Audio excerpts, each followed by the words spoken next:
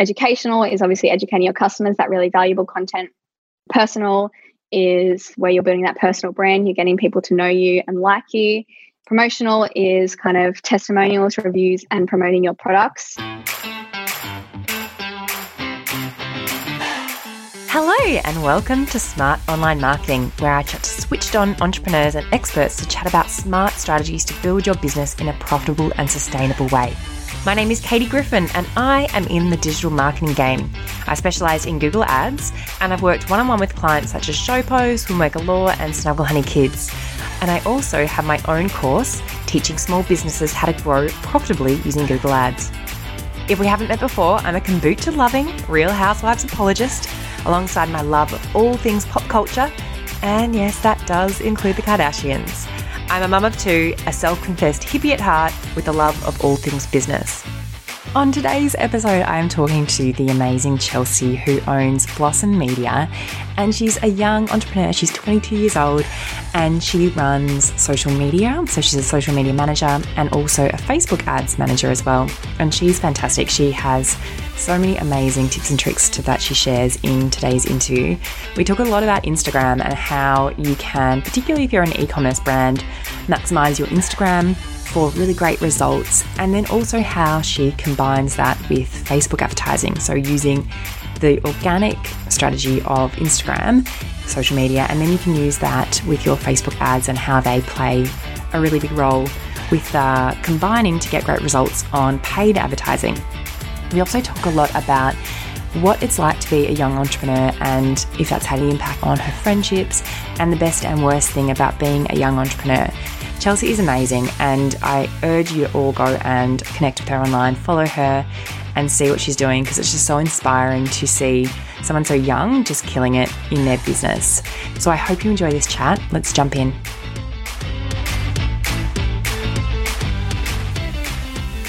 So welcome, Chelsea. Thank you so much for joining me today. No, thank you for having me. I'm very excited.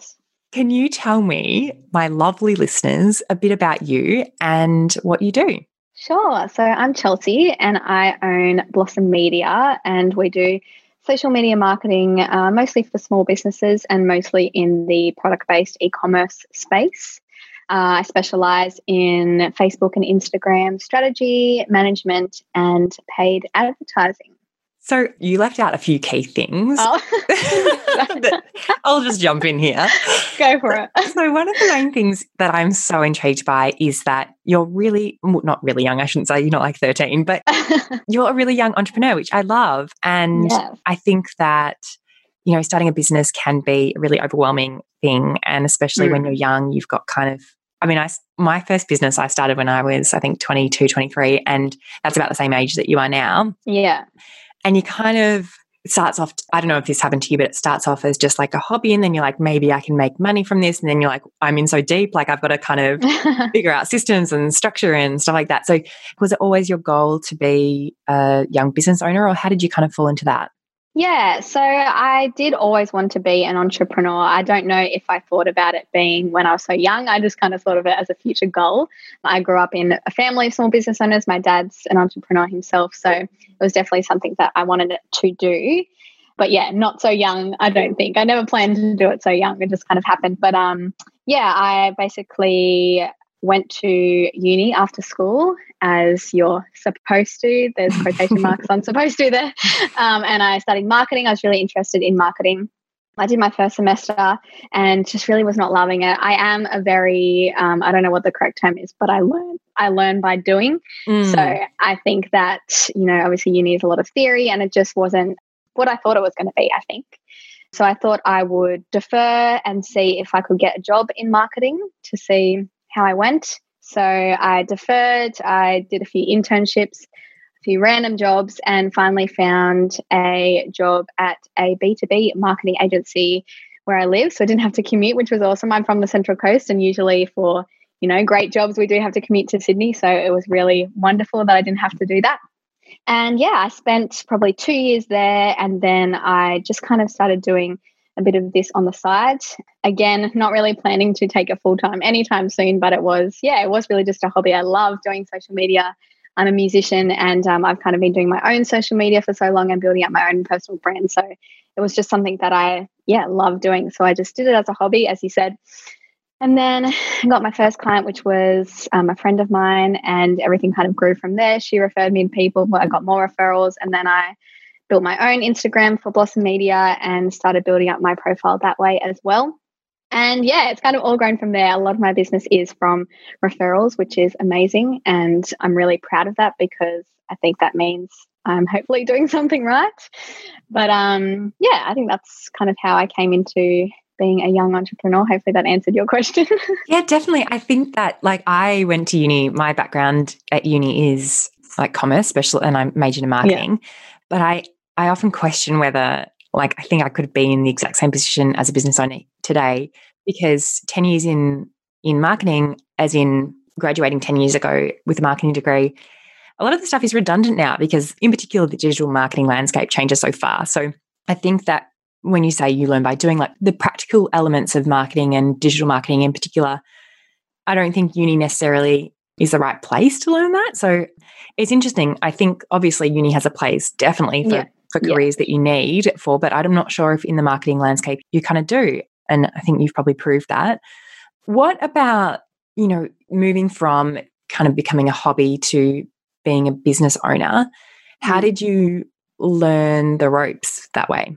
Yeah, good question. I definitely didn't start out. I don't even really have a business plan now. It's something that I'm working out at the moment with a business coach. But I definitely, didn't have a kind of a plan or any really idea of what I was doing when I started. But again, I kind of learned by doing. Of course, I did a lot of research, did a few courses, but a lot of it was really by doing. I did, of course, learn a lot when I was working in the previous marketing agency about, I guess, kind of how to run a business, how to communicate with clients, deadlines, all that kind of thing. And so that was really helpful. But again, obviously I've changed that to kind of how I specifically want to run my own business. And I've just learnt along the way by making mistakes, by using different platforms. Dubsado is something I started with, and it really helped me a lot because obviously it does a lot of automation. And I did start off with that, pretty early, when some people might not want to invest in platforms so early. But I think starting by investing in that kind of stuff really helped because obviously it has those foundations in place and it kind of helps you up level and helps you get everything sorted so you can kind of work with your clients and then kind of work on your business at a later date. Yeah, definitely. I think that investing in those platforms and the automation and that really helps you because, especially if you're client focused as well or client facing, and you've got to have some sort of project management or automation software that helps you streamline those processes. On the social media management side of things, before we chat more ads and Facebook, how do you develop your strategies for different clients on that side?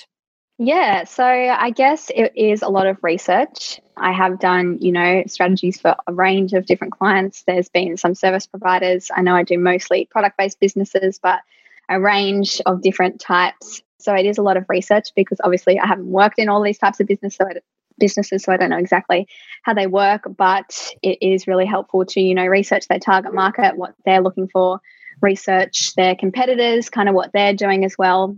So that's kind of the first stage, I guess, would be a lot of research. Of course, also learning as much as you can about their brand. I kind of send lengthy questionnaires before I start working with someone to just get all the information I need. And that really helps at the start because, you don't have to go back, ask questions or kind of think things right when they're actually wrong. And you just have all the information straight up, which really helps.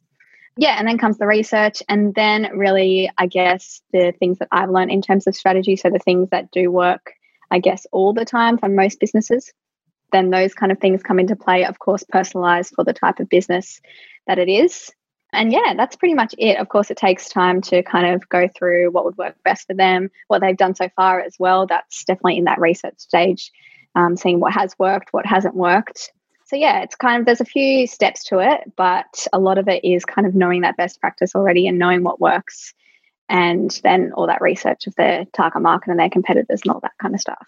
And when you're working with e-com versus like a service or a lead-based business, is there differing strategies that you use, or are there different, say if I have listeners that have both e-commerce or maybe they've got an e-commerce or a service-based, like there's might be two different people that are listening to it. Yeah. What are the main differences in running a social media account for e-com versus service-based? Because I think a lot of the, content prompts or social media prompts that people invest in are mainly focused on service-based businesses. Yeah. What are those differences when you are using e-com? Yeah, I think a lot of it can be applied to both.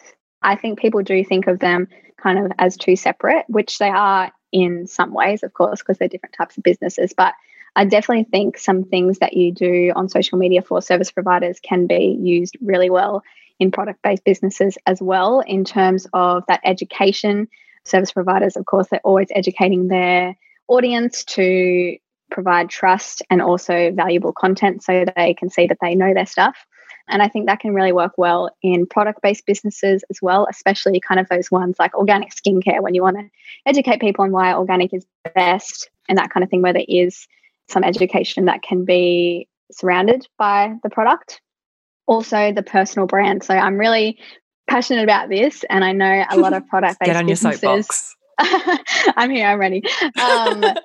They really don't like showing their face and kind of building that personal brand, which I totally get because it's scary. And sometimes you don't want to be kind of the face of your business, which is totally fine. But you do need to build some sort of a personal brand around your service-based business, of course, but also your product-based business, because people buy from people and they want to see the story behind the brand. They want to see the people working in the brand. If you don't want to show your face as a business owner, you can show your team members, you can show different elements of your business that just builds that personal connection.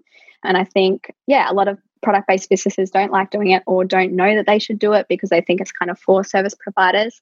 But I definitely think that it's important and it can work so well. Just if you look at, I wrote a post about this the other day, if you look at the really successful businesses that have a personal brand behind them, people usually start buying the products because of that personal brand and because they know the person behind it and they're really invested in their story. They know them, they like them, and they trust them. 3 really important factors on social media. So, I think that definitely crosses over between the two.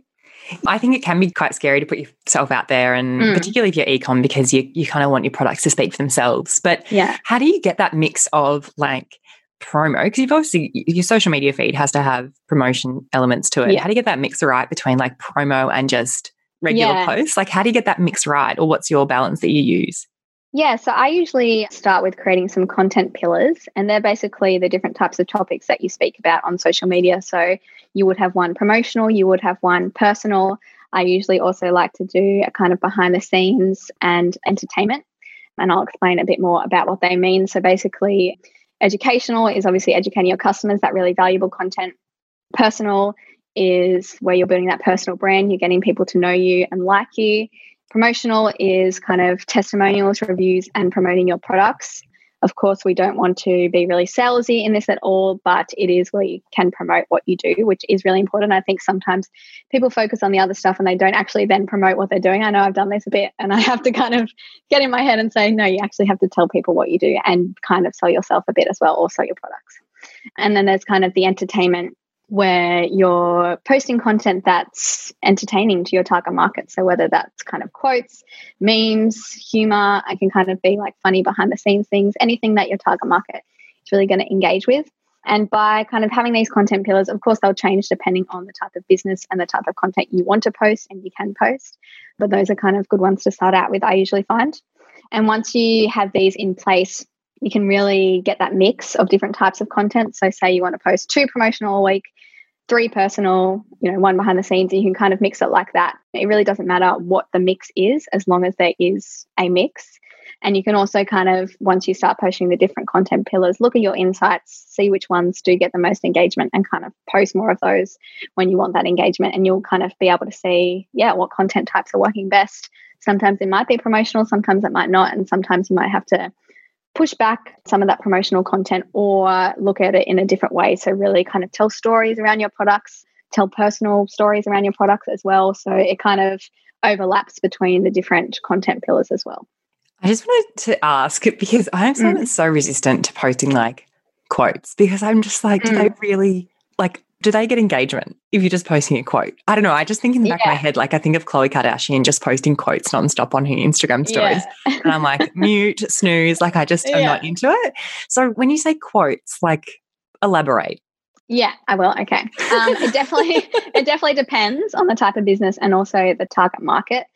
For example, I have a sweet company that's kind of targeted at parents for their kids, or for the parents as well, as they like sweets as well. And we kind of post funny humor around children that the parents are going to relate okay. to. Around, so it's not like live your best life, those sort of quotes. Yeah. Okay. Yeah, no, it is really kind of targeted to their like meme audience. sort of style quotes.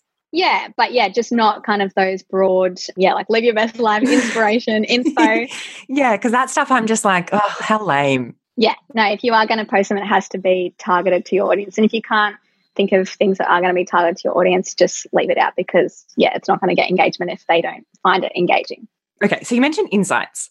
Now, people say check your insights. What are you checking for? Can you walk me through, is this the insights on the Instagram tab or the Instagram app? Or do you use, if you're using a third-party platform, they have insights? What are you looking for in your insights? Yeah, so I think it kind of, depends on what you are wanting out of Instagram. For a lot of people, it's going to be probably website clicks if they're wanting people to go off to their website, or, clicking on the product tags if you're tagging your products and that kind of thing. So I usually, the main ones I look at are going to be those website clicks, profile visits, saves and shares are really good ones as well. Of course, you are looking at the likes and comments. I guess that's kind of the main one you're going to look at, but that's not always as important because the website clicks, are going to be when people actually go and convert and contact you and buy your services or products. So I'd say probably website clicks for most people are going to be a really important one to look at. And you can find those just in your individual post insights. So you can see for that individual post how many website clicks that has got, how many profile visits, shares, saves, all that kind of stuff in the individual post. You can also see when you're using hashtags how many impressions you've actually got from hashtags as a whole. So that's a good way to see if your hashtags are working, if you need to change it up a bit, if they are working, to get more eyeballs on your posts.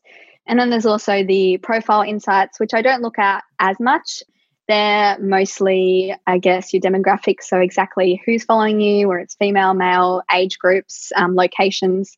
There is a good thing to look at in your profile insights. It's when your audience is online. So they kind of give you the best days. It's usually every day because people are just on Instagram all the time.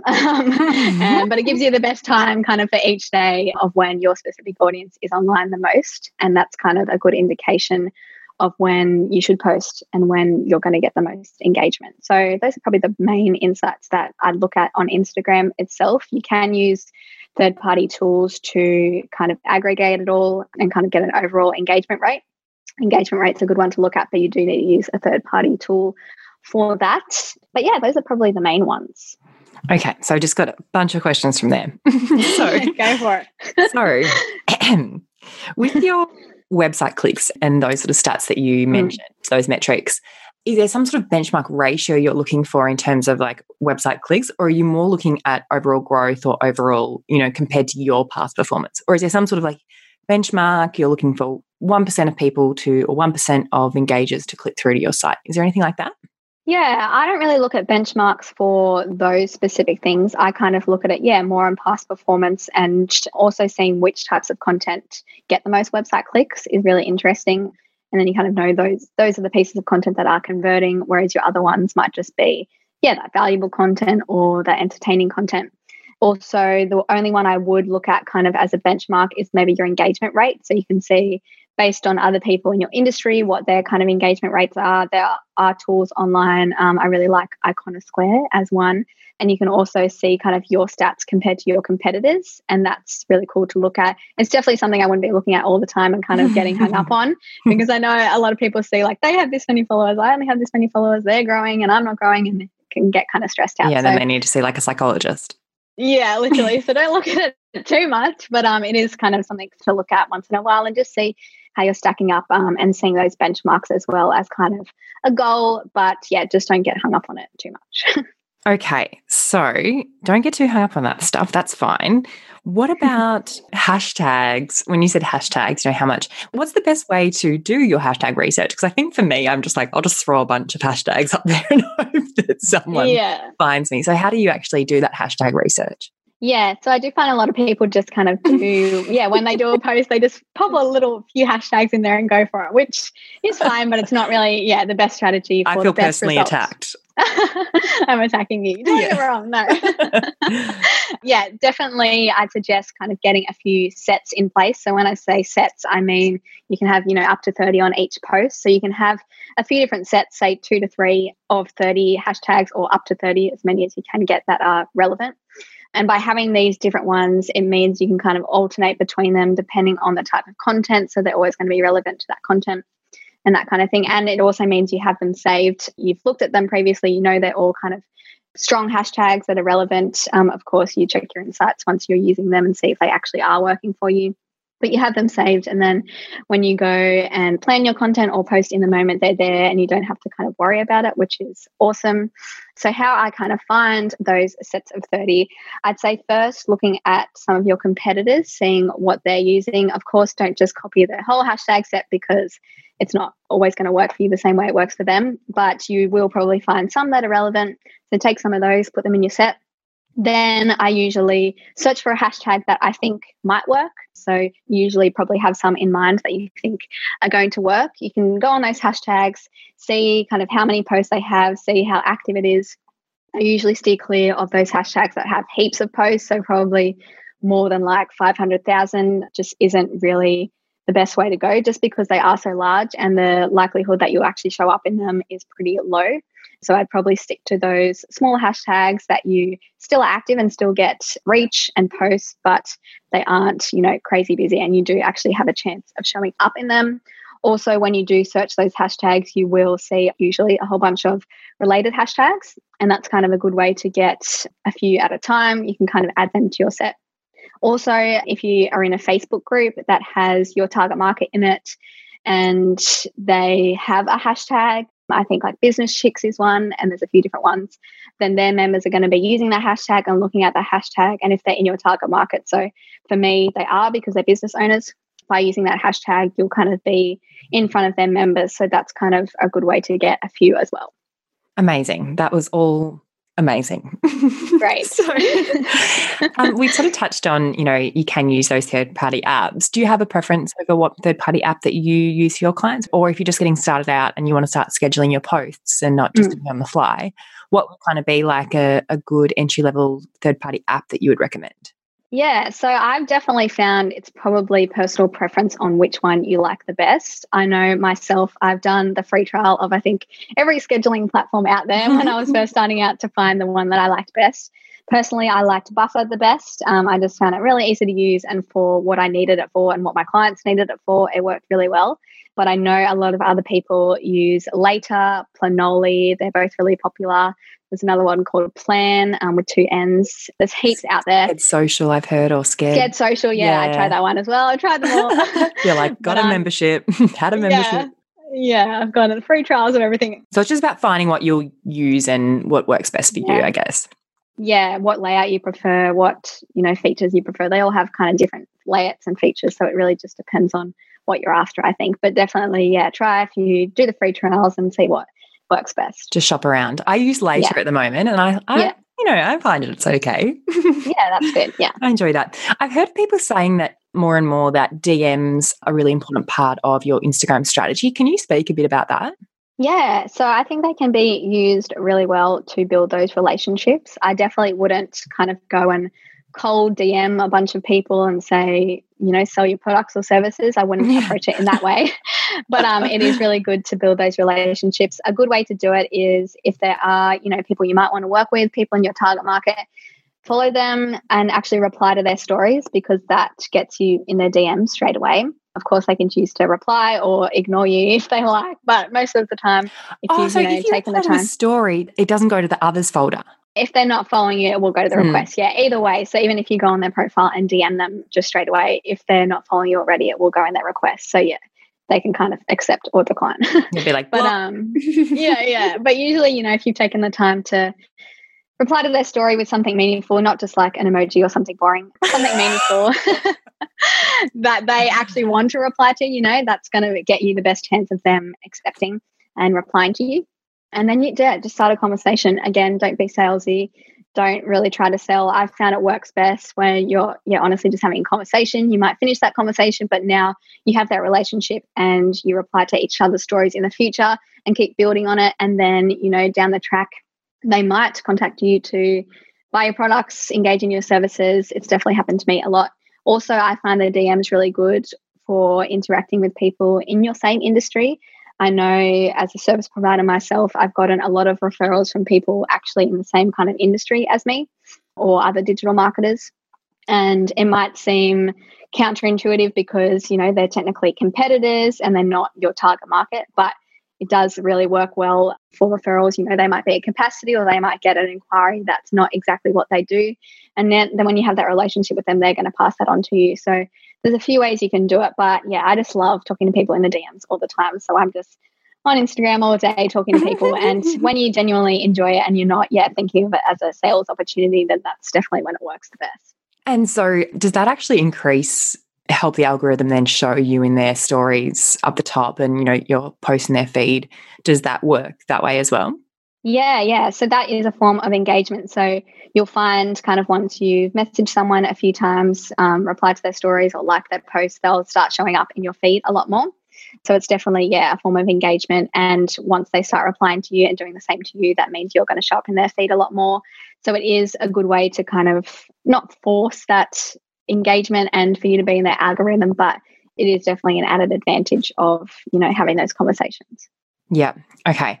Well, I feel like I could talk to you forever about Instagram strategy, but I want to talk also about the other side that you do some Facebook ads as well. Can you just first give me 3 quick tips that you would say to people to grow their account or have a successful Instagram account? What would be 3 main tips that you would say? Yes. Okay. My first one would be, I know this is probably a bit broad, but just have a strategy, know what you're doing. I know a lot of people have a game plan. A lot of people just kind of go on their Instagram, post photos and don't really have a plan behind them to know exactly what they're posting. I feel personally attacked. And why they're posting. I think every post usually should have a why behind it and also, I guess, kind of an action. Once someone reads this, what you want them to do, whether that's commenting, whether that's DMing you, whether that's going to your website. And that doesn't have to be obvious to them, but I guess kind of, in your head what the purpose of this post is. Also in that strategy is going to be kind of growth tactics, and really just having a plan is important, I think. So that'd probably be my first one. Mm-hmm. My second one would be to actually be active on Instagram in terms of posting, but also in terms of engaging with other people and your Instagram stories. So I know it's a lot to do, but really you do have to kind of be active on Instagram to really grow and be engaging with other people and nurturing those relationships. I find a lot of people do have a plan for their content and that's awesome, and they post their posts, but then they just kind of leave Instagram alone. They're not replying to comments. They're not, nurturing those relationships. They're not posting Instagram stories. Instagram stories are really important for that algorithm and to get your engagement up. So that's definitely something I think is important. It's not really a set and forget Instagram. Whereas Facebook, I think when you're posting, it can be a bit more set and forget. Of course, you do have to reply to comments and that kind of thing, but it's not like you're going out and actively engaging. And the third one would be definitely quality over quantity when it comes to your posts. I see a lot of people posting, multiple times a day or even once a day, but the posts they're posting just aren't quality. They're, those broad quotes that the target market doesn't care about, or they're, quick posts like Happy Friday, like no one wants to read that. I'm being harsh now. Because you'll see you're so judgy. It's interesting because you see big accounts with a lot of followers, but the engagement rate will be really low. So do you think that applies to the following as well, like quality over quantity, that you can have a really small but engaged following, that's better than overall numbers isn't necessarily a metric that you should have in your goal? It might be more of a vanity or an ego-based metric.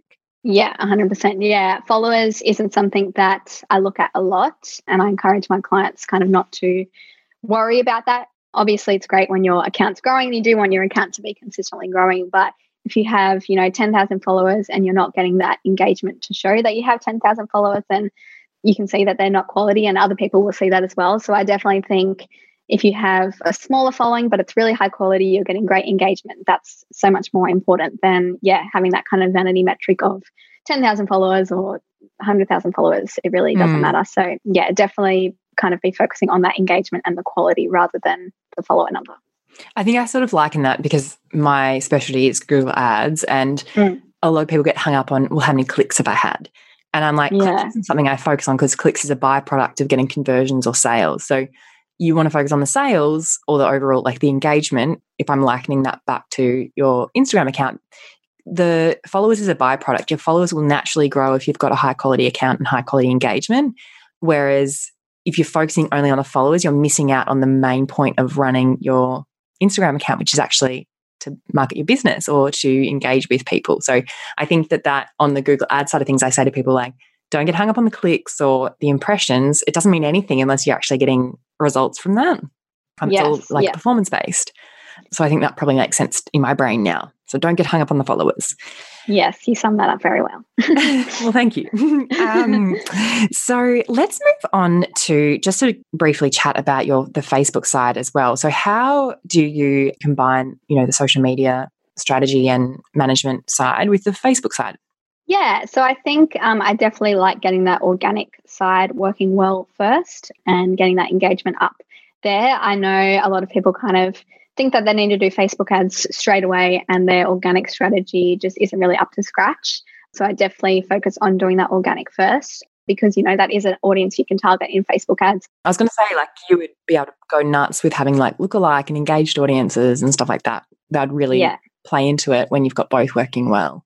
Yeah, for sure. And also obviously your other marketing activities to get that website traffic because, again, another audience you can target and use in lookalike. So you do kind of want to have strong audiences beforehand.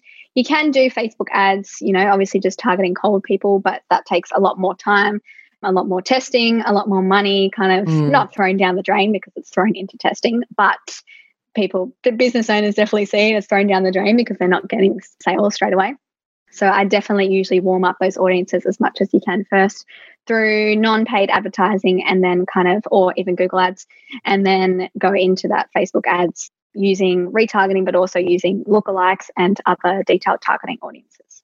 Yeah. And so you do a lot of your clients, you work both services, or is it mainly like you do one service for one and then you've got separate Facebook ad clients, or do some of them you do both? Yeah, so I think all my organic social media management clients, I'm also doing Facebook ads for now. Wow. Yeah, it didn't start like that. They were just going to do organic. But then once we kind of build that up, they were like, oh, let's try Facebook ads. And I was like, yeah. So then we kind of started doing Facebook ads. So yeah, I think for all of them now I'm doing both. But then I also have a lot more clients that I'm just doing Facebook ads for. They do their own social media. They do it really well. They don't need help. So yeah, I do the Facebook ad side of things. And when I went into this business, I didn't plan on doing Facebook ads. I was just kind of going to be doing the organic. But one of my clients actually asked if I could do their Facebook ads, and I did one of the Digital Picnics trainings for Facebook ads. And yeah, I just really loved it. And I kind of saw that I could do it and that I was kind of good at it, obviously from the training. And yeah, kind of grew from there. And now most of my clients are Facebook ads. Amazing. That's great. Yeah. Because I bloody love Facebook ads as well. And I think that, you offering both services, having the social media, which really plays into the ability to use those audiences. Can you talk about what are some of those main tips that you would use, on Facebook ads? Like, what are some core things that you need to make sure that you're doing if you're running an e-com store? Yeah. So I guess the first one, which isn't really related to Facebook ads, but having those warm audiences, which I spoke about before, and building those up through other ways. The second one would be really knowing what your objective is. A lot of e-com stores, they just want sales. So a lot of the time we're using those conversion campaigns. But with those cold audiences, we might be optimizing for, view content or add to cart and finding those people that just will go to their website, maybe look around, maybe add to cart, but probably not going to purchase. And then we're kind of retargeting with those really heavy conversion purchase campaigns. Also, something I see a lot of people doing wrong when they start Facebook ads is piling a whole lot of audiences into kind of one ad set. So at the ad set level is where we, choose the audiences, and you really need to be splitting them out into different ad sets. If you don't, which I'm sure, I don't really know how Google ads work in terms of how you set them up, but I'm sure it's kind of the same thing. It is, You do need to, otherwise you don't know split them out. you don't know how that audience is performing. You can't really, you can actually Google, you can actually segment and see the different audiences, how they're performing, cool. which is good. In Facebook, you can't. So you kind of have to split it out at the ad set level to be able to distinguish that, which is, I'm a control freak. So I like to be able to see, and then you can narrow down which audiences are working well and which aren't. When it comes to Facebook ads, I just want to talk about ad creative before we wrap up. With ad creative, what are some things that businesses can do because ultimately the ad creative is what's going to initially get the person in the Facebook or the Instagram feed or the Instagram story placement. And just so I'm clarifying, when we're talking about Facebook ads, that's the overall name, but that applies to both Instagram ads as well. It's just a placement type. But what are some of those, key tips you can share for creative when you're using Instagram and Facebook ads? Yeah, so the first tip would be to have kind of a wide variety at the start and definitely be testing different types, whether that's you have one image, you have one graphic, you have one video, you have one carousel. There's a whole different type of different creatives you can use. And I definitely do suggest testing as many as you can, especially when you're starting your ads, to see what your audience is resonating with. If you just go in with one image, you really only have that one chance to capture their interest. And if it doesn't work, you might think, that your whole campaign isn't working or your audience isn't working, but it might just be that they weren't resonating with that specific creative and they do need something else. So that would be my first tip. Another one would be really focus in on the copy. I see a lot of Facebook ads just with kind of boring copy. Maybe it's just, new styles in now, come shop. Like that's boring to people. So I definitely try and be as creative as I can with the copy and really speak to the audience. If you are segmenting out those audiences, you can get specific with the kind of things you're speaking about. If you're targeting parents in one, you can talk about their children, that kind of thing. Also, really thinking about the copy when it comes to cold and warm audiences. For cold, it's likely that they've never heard of your business before, don't know what you sell, don't know what you're about, don't know your story. So you really want to be talking about that in the creative. Whereas warm, they've heard of you before, they might have already seen that ad, gone to your website, or they might already be, one of your followers. So they probably know a little bit about you. And that's more when you kind of go for that sell. You're showing them specific products that they might have looked at already and that kind of thing, really getting that sell in that bottom of funnel. Fantastic tips. Fantastic everything. So I just want to, before we wrap up, I just want to ask a couple of more personal style questions. So how have you found the impact of friendships when you are such a young entrepreneur and maybe a lot of your peers aren't, or your friends aren't necessarily business owners? Has that had an impact on your friendships? Not really. I do definitely find, I guess, that I have to be strong myself in terms of saying no to things when I can't do things. I think they know that I have my own business, so they think that means I can just do whatever I want, really. They're like, you can take Wednesday off, right? Yeah, you're like, no, I have lots to do. So it's definitely kind of, I think, being strong in terms of, saying no to things when you can't do things and kind of putting your foot down sometimes and saying just, because I have my own business doesn't mean I can take sick days or doesn't mean I can go out drinking during the week or anything like that. So, I am pretty strict when it comes to that, which I think has really helped me. But it hasn't impacted any of my friendships. They, are starting to understand as we go along. But, they're really great and they, don't see it as an issue at all. They, have full-time jobs during the week, so it's not a huge impact or anything like that. I do definitely find that having that support network and those friendships I've made on Instagram with other business owners has been a real help because I can't really talk to my friends about business owner things because they just don't understand. Whereas having those kind of Instagram friends who some I've met in real life, some I've never met, but I'm really close with, which is really cool. Having those people that I can talk to, I can rant to, I can ask questions really has helped my business, but also my mental health and my sanity, I think. Yeah, I think what you said made me laugh about, you can't just take a sick day or they think because you work for yourself. That used to, that still would happen to me now is that because I have my own business, people think that I'm just on like maternity leave and I can just kind of pick up and go out whenever I want. But it's actually, you have to be really structured with how you approach your days. Especially me, I've got kids, so it's also that adds another layer of like commitments on top of that. But like back when I was your age and I had my business, I remember like people would just be like, let's just go out, midday. I'm like, no, I've got actually a business that I'm running. Yeah. which is interesting. But the other last thing I wanted to know is, what are the best things about running a business as a young entrepreneur, and what are the worst? Yeah. Okay. Let's start with a positive note. We'll end on a negative. Maybe okay. I'll go negative first because I want to end. We'll end on a downer. Okay, I'll go negative first. The worst things, probably just maybe that prejudice around age, and I think I haven't had anyone, say anything to me specifically, but I know if people knew my age all the time, maybe when I was just starting to work with them and they heard my age, they might be a bit put off by that. Of course, some people actually might prefer that because they know that I've kind of grown up in that social media age, surrounded by digital all the time. So some people definitely do prefer it, but there definitely is prejudice around age, and that younger people, don't try as hard. They're lazy. They, drop out of school, all this type of stuff. So yeah, there's definitely a bit of that, but I've been pretty lucky so far in that no one said anything to my face.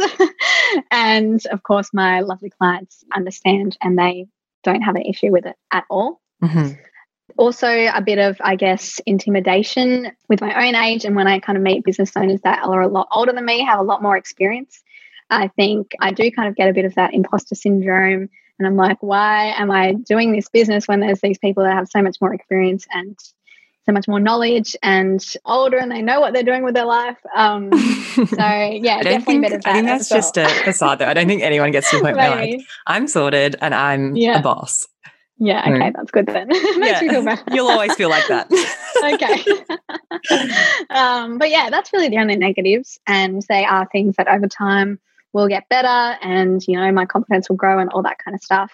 Positives, I'll end on a positive note. Definitely that freedom, which isn't just as a young business owner, it's as a business owner as general, but I think being young, having the freedom to kind of do what you want to do, work in something that you love is really rare. And I feel very lucky that I've kind of found this so early on, and that I love what I do every day, and that I do have the freedom to, travel if I want to. I really haven't done much traveling in my life, so that definitely is something that I do want to do in the next few years, or when we can. Yeah, I know. It's like, and then Corona came along. Yeah, literally. But yeah, I guess I just kind of do have that freedom now to be able to do that kind of stuff. Whereas if I was working a 9 to 5, it's hard to get time off. Also, as I mentioned earlier, I'm a musician, so I do need that flexibility in my work in terms of sometimes I need to go sing at a festival, sometimes I need to go travel to a gig, that kind of thing. So yeah, it's been really cool to be able to kind of work my own hours. As I said, I'm pretty strict with when I work and the hours that I work, which has been really good because, I always have that motivation. I always get my stuff done, but I have been learning to, take days off when I need them and not feel guilty about it. I think it's empowering to just be in charge of your own schedule and not have to be necessarily 9 to 5, that you're going to get your stuff done, but you can do it on your own time and you don't have to be necessarily beholden to anyone else's schedule. I think that's really important. Yeah. And also it's, I think, probably something that maybe people that aren't in a business like yours, that you love what you do, that it can be really foreign to actually think of work as like your exciting time. For me, I love work so much that I'm like, this is my like me time kind of thing. Yeah. But I think that's a really unique outlook, in that when I say to my husband, like, oh, I get to do work now, he's like, what? He couldn't, that's not his, idea of like a great day, like going to work. Yeah, working. Yeah. So I think that's a really, privileged part of running a business that you love, is that you do, I mean, there are a lot of responsibility and a lot of crappy aspects that come along with that, but just the genuine love of and passion is a really important part of it. So thank you so much for chatting to me today. I think you've just been amazing and you're such a great person to follow on social media, and I think everyone should go and follow you. So where can people connect with you online and get in touch or follow you? Thank you so much. That's made me feel very warm and fuzzy. But yeah, I'm obviously on Instagram all the time. As I've mentioned, my Instagram is just Blossom Media with an underscore at the end, because I couldn't get Blossom Media. I know, I couldn't get Katie Griffin either. And it's like an inactive account and it drives me nuts. And I'm like, just like piss off, Yeah. Give me my name. Yeah, that's definitely where I am active the most. Of course, I have a Facebook page too. I also have a website which I'm revamping at the moment. So depending on when you go to it might be the brand new website. But yeah, definitely Instagram is the place I'm at the most. I'm posting a lot of tips, a lot of educating, and of course, my personal stuff as well. So you can get to know me a bit. But yeah, I'm on there all the time. So would love for you to come and chat. Woohoo! Well, thank you so much for chatting to me today. Thank you so much. I had a blast. Well, I hope you enjoyed that chat with Chelsea as much as I did. She was so fantastic, and I can't wait to see what she does next and to follow her online. She's just such a great young entrepreneur, and I love it. So all her links are in the show notes. Make sure you do connect with her and chuck her a follow and tell her that you heard her on this episode. And if you want to follow me, I'm at @KatieGriffin_, and my website is sundaydigital.com.au. And let me know what you thought of this chat, and make sure you follow, you subscribe, and you leave a rating and review. I would really appreciate it, as that helps other people find this podcast. And then I'm one closer to my step of podcast domination. So I will chat to you on the next episode of Smart Online Marketing. Have a great week.